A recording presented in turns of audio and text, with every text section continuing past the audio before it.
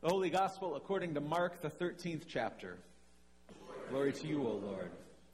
Jesus said, "In those days after that suffering, the sun will be darkened and the moon will not give its light. And the stars will be falling from heaven and the powers in the heavens will be shaken. Then they will see the Son of Man coming in clouds with great power and glory. Then he will send out the angels and gather his elect from the four winds, from the ends of the earth to the ends of heaven. From the fig tree learn its lesson. As soon as its branch becomes tender and puts forth its leaves, you know that summer is near. So also when you see these things taking place, you know that he is near, at the very gates. Truly I tell you, this generation will not pass away until all these things have taken place. Heaven and earth will pass away, but my words will not pass away. But about that day or hour no one knows, neither the angels in heaven nor the Son, but only the Father. So beware, keep alert, for you do not know when the time will come. It is like a man going on a journey when he leaves home and puts slaves in charge, each with his work, and commands the doorkeeper to be on watch. Therefore keep awake. For you do not know when the master of the house will come in the evening, or at midnight, or at the cockcrow, or at dawn. Or else he may find you asleep when he comes suddenly. And what I say to you, I say to all, keep awake." This is the gospel of the Lord.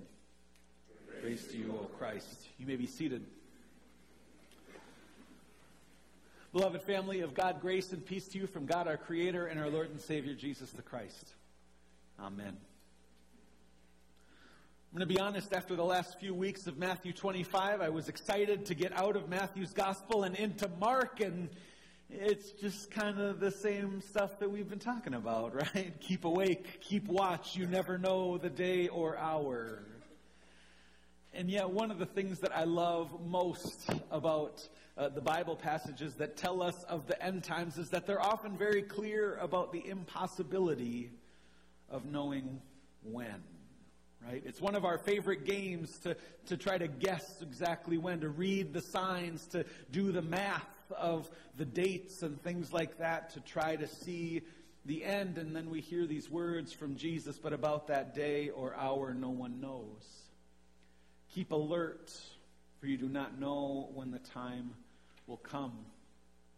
And yet that has not stopped many faithful believers throughout the generations from insisting that they knew with utmost certainty the day that Christ would return and that the world as we knew it would end.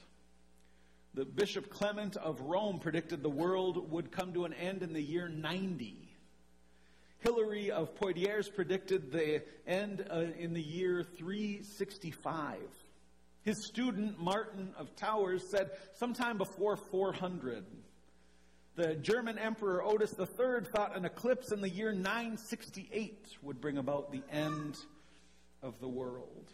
I can't be certain of this, but I wonder if there was a Y1K crisis when the year turned to the year 1000 and people thought that the world would end at that point. Medieval popes all had their predictions of when the world would end. You can go on the Wikipedia page and under predictions of the world ending, and you can scroll for quite some time of the people throughout history who were sure they knew the end of the world. There was a special dusting up of activity in the 1800s, 1900s, into the 2000s. There are people still making predictions today of when the end will come and the apocalypse will arrive. And they are getting very precise in their predictions. I love when we talk about these kinds of end times and we use the word apocalypse. It's such a great word to use in this context. It comes from the Greek word apocalypto, which is often translated as to uncover or to reveal or to lay bare. It's what happens when there is a clear before and an after time, when there is an end of the time that was before and you move into a new reality and you know that you can never go back, that something has been uncovered that cannot possibly be hidden again. When we think about things like that, I think we've actually lived through quite a few apocalypses, haven't we? I think of events like September 11th, 2001. Right? There was a clear before time and an after time. And who we were before could never be returned to again. Or I think about the kind of apocalypse that took place during the COVID-19 pandemic that's still unfolding in ways that we aren't entirely sure how things will go. The things that were uncovered or laid bare make it impossible to go back to the times before. In addition to these kind of big global types of apocalypses, I think Mark calls us to think of those small-scale apocalypses that occur in our personal lives but are no less devastating. Right? Those times in our lives of which there is a clear before and an after. I wonder what little apocalypses you've experienced that resonate, that have made it seem like the world was coming to an end. It could be when a doctor gives a frightening diagnosis. It could be when a divorce is finalized. It could be an injury coming out of an accident. It could be when someone dear to us, a beloved spouse or child or parent or friend, passes away. We see these kind of small-scale apocalypses every day. And if we're not experiencing them in our lives, we see them on the evening news. Airplane crashes, hospital bombardments, all kinds of things that make it seem like the world's ending. And it's in those times that we are convinced that the world as we know it is over. And it's in those times that we desperately desire a God who will step in, a God who will intercede. I love that we start our Advent season with this longing, this yearning voiced from the prophet Isaiah. Oh, that you would tear open the heavens and come down, Isaiah prophesies. And there are so many times as we go throughout our lives, as we go throughout our days and weeks, where we too shout that prayer. Oh, that you would tear open the heavens and come down. How many times have we turned off the news or hung up the phone pleading some version of that prayer? Oh, that you would tear open the heavens and come down. Isaiah implores God to intervene in the injustices in our world in some kind of decisive way once and for all. I think in doing this and connecting this with the season of Advent, oh, that you would tear open the heavens and come down. Mark calls to mind this passage from Isaiah early on in the story of Jesus when he writes about Jesus' baptism. Right? We're not even 10 verses into Mark's gospel yet. And we hear, just as Jesus was coming up out of the water, he saw the heavens torn apart and the Spirit descending like him as a dove.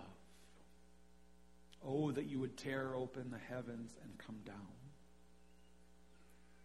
Mark's readers would have instantly recognized that allusion to Isaiah and understood the message that God has torn open the heavens and come down in the person of Jesus.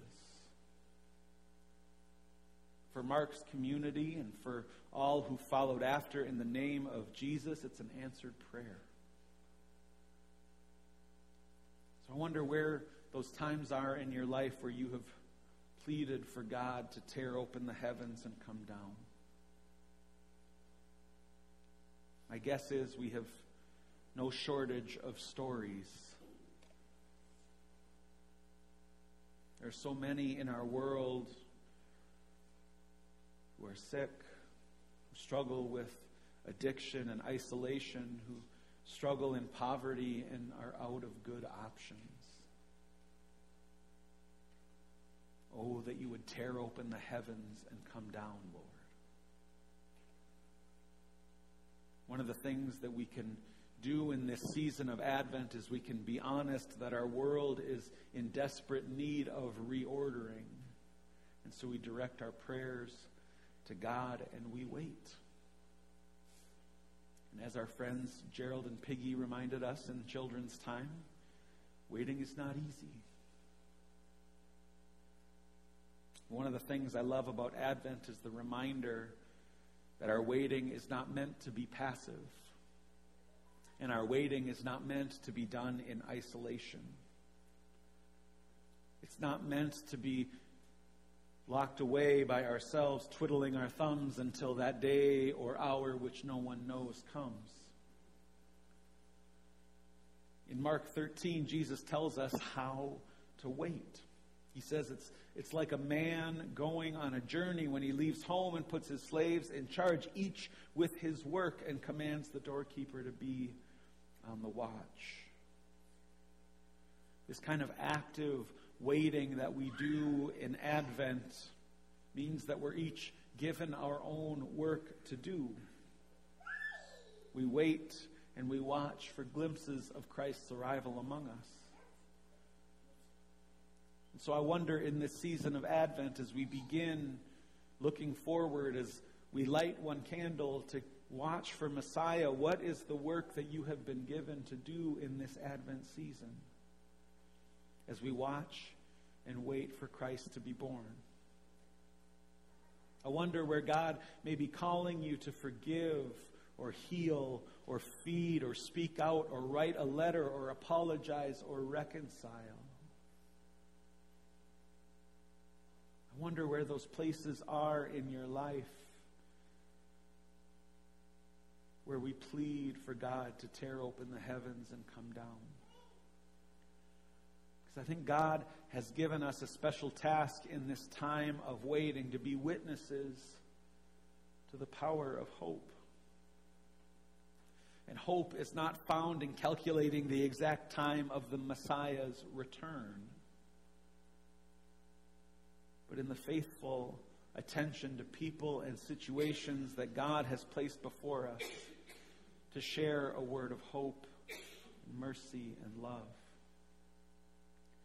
In Advent, we cry out for the coming of Christ, to reorder our lives and the world, because there are parts of this world that need to come to an end. Right? There are parts of this world that need to come to an end. Hate needs to end. Cruelty needs to end. Hunger needs to end. Greed needs to end. Suffering needs to end. There are parts of this world that need to end. And yet the good news found in Mark's apocalypse is that the end is indeed near. And so is a new beginning. And if you go to the next slide, this is one of my favorite slides to have. One of my favorite pictures in the season of Advent to guide us as we go. Because while it seems like the end may be near, we of faith know that the end is always an entry to a new beginning. Revelation, the big apocalyptic book at the end of the Bible, ends with a 3-word prayer: "Come, Lord Jesus." It's a word that we pray every time we hear that plea from Isaiah, "Oh, that you would tear open the heavens and come down." And yet really each one is accompanied with a prayer: "Come, Lord Jesus." It's a good way to understand apocalyptic writing in general. It's a prayer for God to come and reorder our world. Come, Lord Jesus. To create endings and new beginnings so that God's people, so that all of creation would flourish and thrive. And until then, we wait. And we watch.